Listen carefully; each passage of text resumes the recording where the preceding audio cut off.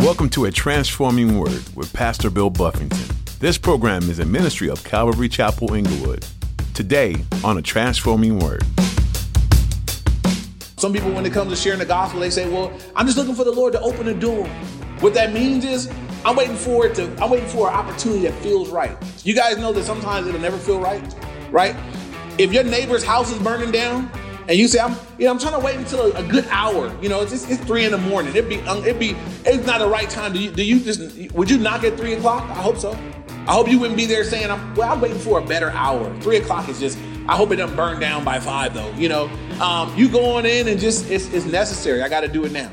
As Christians, fellowship with other believers is one of the most important things for us to partake in.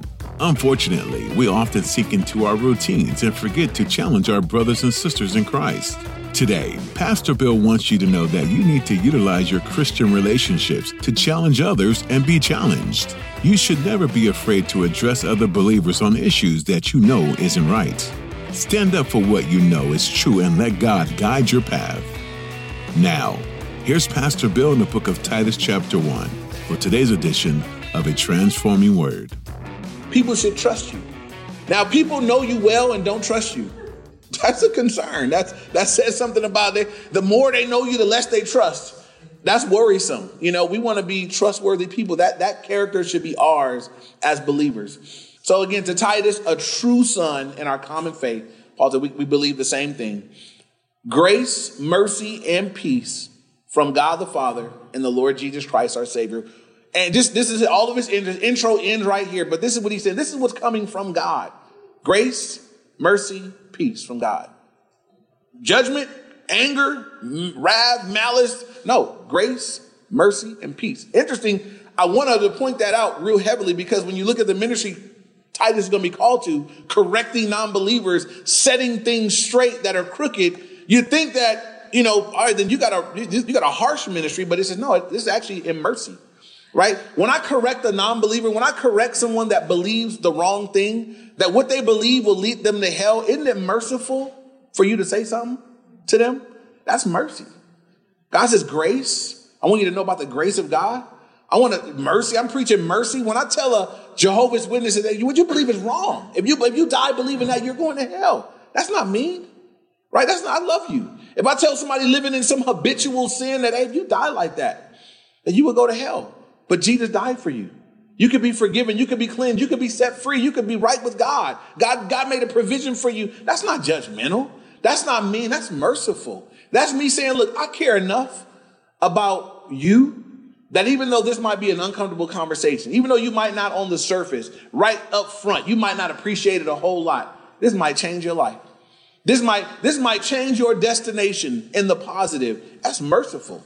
Grace, mercy, and peace. And the goal of grace and the goal of mercy is that we would have peace with God, right? The goal of God's grace, giving you what you don't deserve. The goal of God's mercy, not giving you what you do deserve, is that you would be at peace with God. And every single one of us that's right with God today is because of God's grace and his mercy, right? None of us are right with God because we're perfect. None of us are right with God because we're doing all the right things. I'm right with God today because God did something for me I don't deserve, grace. And what I did deserve, he didn't give me, mercy. Therefore, I get to have peace with God. I didn't earn it. I received it. And I'm thankful for it. And when you receive a gift, you ought to hold it in a certain kind of humility. Right? I can't be proud. I can't say, well, you ought to do what I did. You ought to walk like man, you should know who I know. I want you to be introduced to the one that did this for me. His grace, his mercy brought me into this place. It'll bring you into that place as well. And so now look at Verse 5, it says, for this reason I left you in Crete, that you should set in order the things that are lacking and appoint elders in every city as I commanded you. And so he tells Titus, Paul does, this is the reason why I left you in Crete, because I'm paraphrasing, it's all jacked up and I need you to straighten things out, right? When Paul says I left you there that you might set in order the things that are lacking, the idea, the picture is that everything is messed up. Things are not in order, but I want you to come set it in order. Anybody here ever had to do cleanup for somebody else? Come into an atmosphere that was not right and you had to do it right. It's difficult, right? Anybody here is a teacher. I had the privilege of teaching Bible class at a high school. And It all depends on who you come behind. You might come behind a teacher that's doing everything you're supposed to do, giving homework, grading assignments, and the kids are just used to having to do what they're supposed to do. I came in and the teacher that was there before I came in was on their way out. And so they were just kind of like just chilling. And the kids were used to coming to class, eating, throwing papers, watching video or not, and that was it. So I came in with assignments. They was like, what? Assignment? Homework? They act like I was cussing. I said, all right, guys, Rob, this week you guys gonna, what? Homework? What? It was a hard thing to come and set order where there had been none. It's a difficult thing because who ends up being the bad guy? You do. But you're just doing what they told you to do. And so Titus here, it's a different kind of character, different kind of nature. When God brings you into something that's out of order, well, if you're going to set order, you really got to die to yourself. You can't be someone that loves to be loved. Some people can't serve God because they love to be liked so much. They would rather you like them than you love God. They love to be loved so much by you that even though they know that you're going to hell, even though that they know that the behavior that you're exhibiting is destructive, they won't dare say it to you because it might make you mad at them. Even though the lifestyle you're living has you in enmity with God, but they won't say anything because they love to be liked so much. Don't be like that. Don't love yourself so much. Don't love to be liked so much that you won't speak truth and you won't be helpful to people that need it. Every one of us have people in our lives, friends, family. Some people have people that live under their roof right now. They need you to love them with the truth. They need you to point some things out. They need you to be there to lovingly, graciously set some things in order. That's not right. That's not okay. That's not cool. In love, I love you, but that's wrong. There's some people that need us to do that for them. And if you won't do it, because I don't want to stir the pot, I don't want to make them mad, whatever you worried about losing, then it kind of diminishes your usefulness to the Lord. And I hope that all of us here that know the Lord want to be as useful as we can be, right? Some of us have friends that tell you the truth. How's this dress look on me? Terrible. Take it off, And some of you got friends like that, and some of you got friends that had you going out looking like a teddy bear. It's like they should have told you something. Everybody seen somebody out, and you look at them like you didn't have no friends, no family to tell you that look that. Does no one love you? No one told you couldn't be out like that? I've seen people out like that, and I wonder, is it that have nobody love them? Nobody told you that look, you shouldn't wear that. You shouldn't have that outfit on or whatever. Spiritually speaking, we got people walking around us looking like that spiritually. And you'll look and say, you don't know no Christians? You got Christians in you? Nobody told you? That's not okay. They led you to believe that was all right. Sometimes your silence makes people feel like what they're doing is okay. When people come around me and they know I'm a Christian, they know I'm a pastor, they know what I represent. So sometimes if I just don't say nothing, it's like, oh, that must be okay. That's all right. All right, cool. I got to say something. I don't like to always have to say something. It's not fun. I hate being the guy, but I am the guy, right? This life is not my own. What did Paul say the very first thing? I'm a bondservant. I don't get to do my own thing anymore. I done lost friends. I done had friends mad at me, but I loved them. I told them the truth. They come back. You tell somebody the truth. When they finally get it right, they'll come back and say, you know what? I appreciate you telling me the truth. You don't tell them the truth and let them make the U-turn some other kind of way. They're going to come back and look at you and say, man, why you didn't say something? What's wrong with you? Did you not love me? That's how I felt when I got saved. All the people I knew that said they were Christian that didn't say nothing. And that's the majority of people that I knew that were Christians, involved in church, served at church. In my life, the majority of them never said nothing to me about how I was living. And I was living overtly sinful. And then the ones that did say something, I at least could look back and say, well, this person at least said something. They tried. They maybe didn't say it right. They maybe didn't say, but they said something. But the majority of people I knew, they waited till I was saved. They wait till it's safe. Oh, you gave me, praise the Lord. All right.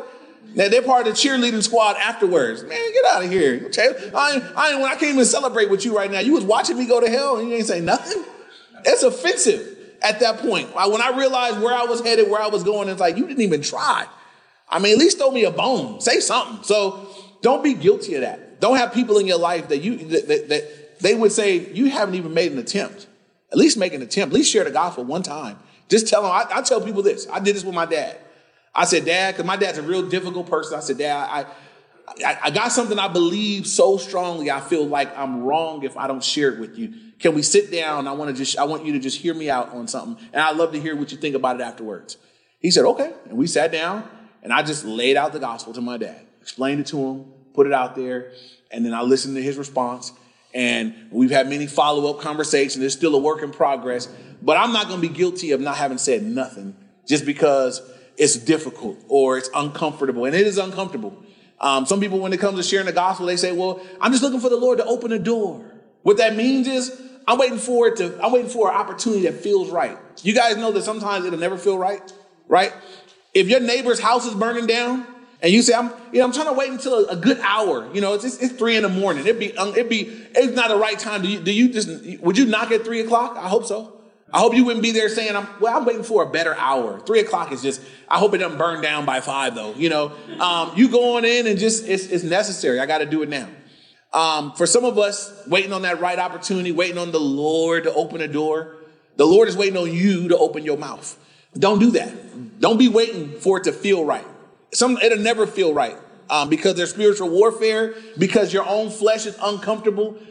There are times where I've shared the gospel effectively and it never felt right. I just kicked the door down. I just went and did it. I've taken my kids out and said, as a challenge, I'll tell my kids that we're going to just walk and you can pick anybody you want. And I'll just go up and share, just trying to prove to them that you can share with anybody at any time. You don't have to wait for the right moment, the right situation. We could be at a mall. We did this at Disneyland. And it was like, just point to somebody. I'm going to just go talk to them. And we had one instance at Disneyland where Harmony pointed out a guy.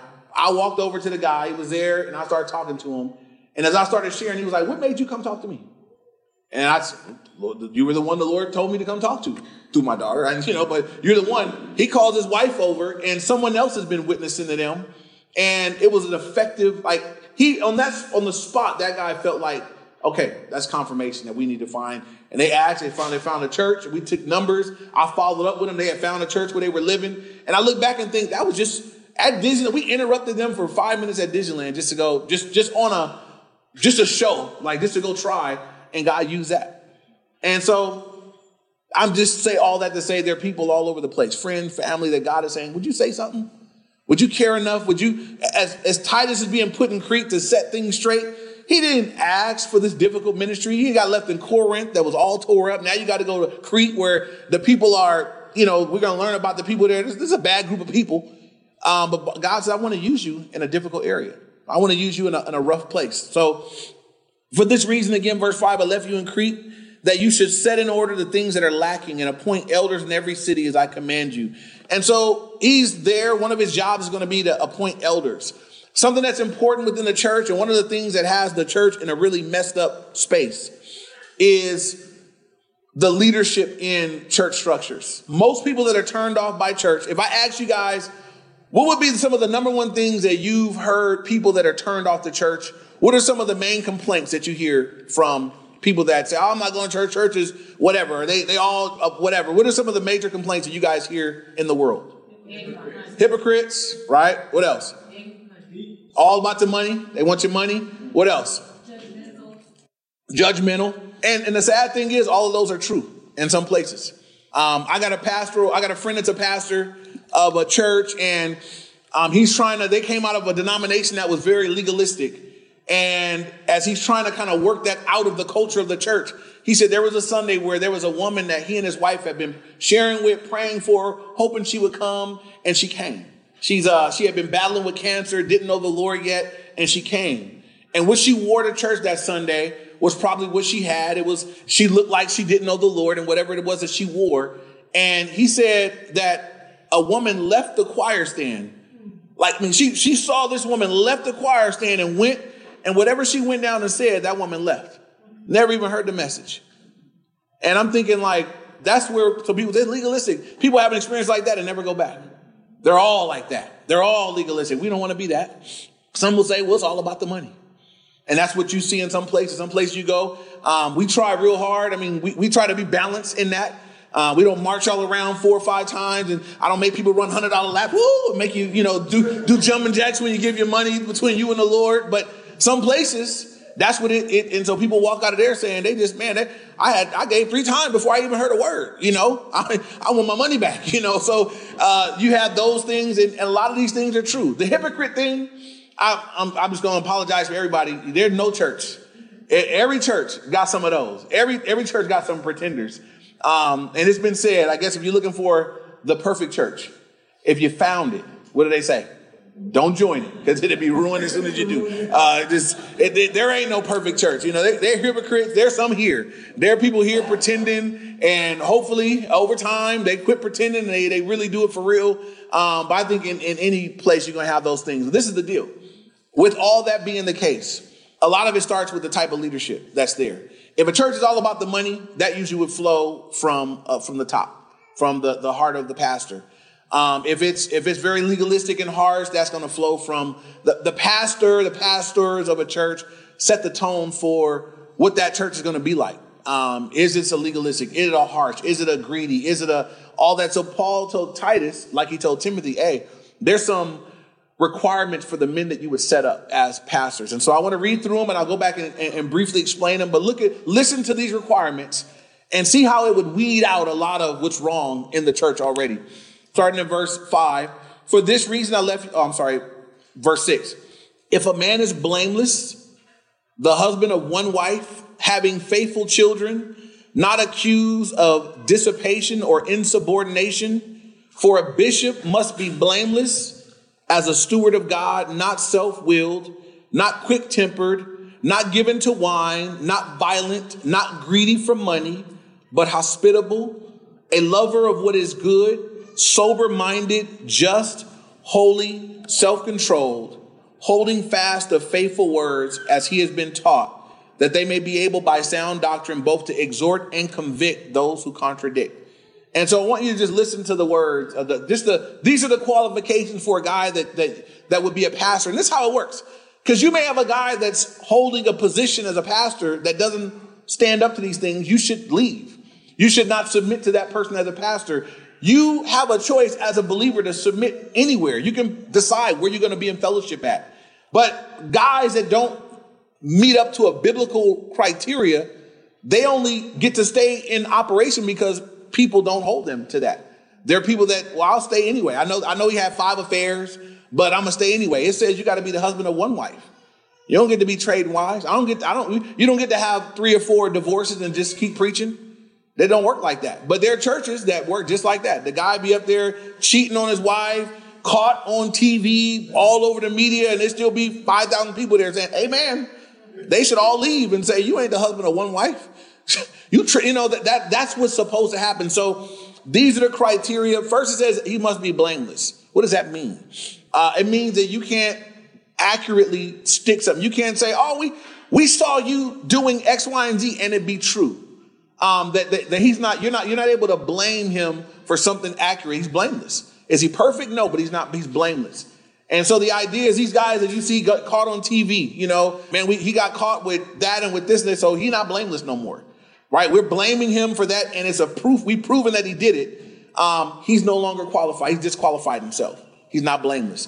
So pastor should be blameless. Husband of one wife. Can a woman be the husband of one wife? No. That's just extra. That's just for free. You can go back and listen to the study on 1 Timothy chapter 2 for roles. But a woman can be the husband of one wife. So a pastor is a man, just so you know, for you guys who don't. I know we have a lot of women pastors. Some people say, well, that's wrong. That's chauvinistic. That's archaic. That's because it was written a long time ago and men were more chauvinistic then. All that's false. When you go back and read 1 Timothy chapter 2, Paul, in explaining the roles of men and women in the church, explained the role of men and what they were to be like, explained also the role of women. And in doing all that, he got to chapter 2 and he said, hey, it says that I do not permit a woman to teach, this is verse 12, to teach or to have authority over a man, but to be in silence. And then he says for Adam was formed first, then Eve. He goes all the way back to creation. When God made Adam, what did he say when he made Eve? He said in Genesis 2:18, the first thing God made that was not good. He said, I see that man is alone. It is not good that the man should be alone. I'm going to make him a helper. Did he make him a leader? He made him a helper. someone to come alongside him, someone to be a support to him. That's what a wife was going to be, a support, a companion, to someone that come alongside him. I will make him a helper comparable to him. And God put Adam to sleep, took out his rib, and he formed woman. He brought them together. He performed the first wedding. When they sinned, if you look at how it went down, who did Satan go to? Why he didn't go to Adam? I don't know, that's another question. But he went to Eve. And it says Eve was deceived by the serpent, that she was deceived. I mean, she believed the lies that came through the serpent. And after she believed the lie, because women are cute, and she walked over to her husband, I know I wasn't supposed to eat it, but I ate it. It was good. We have some too. And Adam was like, okay. And he ate it. When you look at the fall of humanity, who led Adam into sin? The original sin, how did Adam do it? He was led by who? Led by his wife into it. And so God goes all the way back to creation and said, when he punished Adam and Eve, right? He told Adam, because of what you did, right? There's going to be work is going to be hard. You're going to work by the sweat of your brow. There's going to be thorns and thistles and difficulty. But to you, Eve, he said, there'll be pain in childbirth, which always blows me away because apparently there was no pain. Apparently before the fall, women could have just had kids, like, just went on, ran a lap afterwards, it must have been painless, but now there's going to be pain in childbirth. And so all the suffering and women junk y'all got to go through, Eve. But then he said this. He said, your desire will be for your husband, but he shall rule over you. And it doesn't mean you're going to want him. It means you're going to want to run his life. And every wife in your fallen nature, you want to run your husband. And y'all got lots of tools to do it with. I won't go there, but y'all got tools. Y'all got things that y'all can use. And so God said, that's part of your fallen nature. So, now I don't recommend that the men do this. But I had heard someone say that whenever his wife tries to lead him, he calls her Eve. I don't recommend that any of y'all do. I don't want y'all in counseling next week. Don't ever call your wife another name. ever, never. But women, you should know that that's part of your fallen nature. And so when you feel like you want to do that, you should recognize that that's not the Lord lead. That's not how I got here. But back to what he said in Timothy, he said, God goes all the way back to his original intent and said, for that reason, right, a woman's not going to lead a man. And he says, but women, you'll be saved in childbearing. Where is a woman going to have authority? Where is she going to be authoritative teacher to her children? And so you want to be an authority. You want to teach. God to do it at home. And then we'll see as we get to Titus chapter 2 that God has called women to teach other women. Next week, we'll look at that, how the older women are supposed to teach the younger women how to love their husbands. And so there's a place for women to teach and serve, but they're just not going to teach and oversee men. And so the husband of one wife, back to Titus chapter 1, so he's blameless, the husband of one wife. So again, a pastor is not a guy that's sleeping around and he's got a track record of being a player. That doesn't work. Having faithful children, not accused of dissipation or insubordination. The ideal here is that a pastor is first a pastor at home, right? I pastor the church here, but my responsibility begins at home. I'm only qualified to be here as I'm fulfilling my ministry at home. I have a ministry at home to my wife first. The ministry goes like this. First is my relationship with the Lord. Then is my relationship with my wife. Then is my relationship with my children. As those things are in order, as an overflow of those things, I'm able to serve in this way. I'm able to serve in the church. If I'm jacking up in my marriage, I need to go home and work on that. I'm not able to minister to my own kids. If I'm not able to and it doesn't mean your kids are, if a pastor can't have kids that are not saved, because everybody has a choice. But it says insubordinate. That means that my kids are not disciplined. You could be a non-believer and have your kids in check. Boy, I said, put that down. I mean, it's insubordination means your kids, you say, hey, I said, stop it. No, that means that you're not ruling home. So if you can't deal with your own kids who have your blood running through their veins and they're younger than you, then you ain't going to be able to make it at church. When you got grown folk looking at you saying, man, I disagree. You ain't going to be able to deal with that if you can't deal with that at home. It's a qualifying thing. So, and that's just for every man here in general. We want to be ministering at home. Want to have our kids. How do you get your kids in order? You just have discipline in place.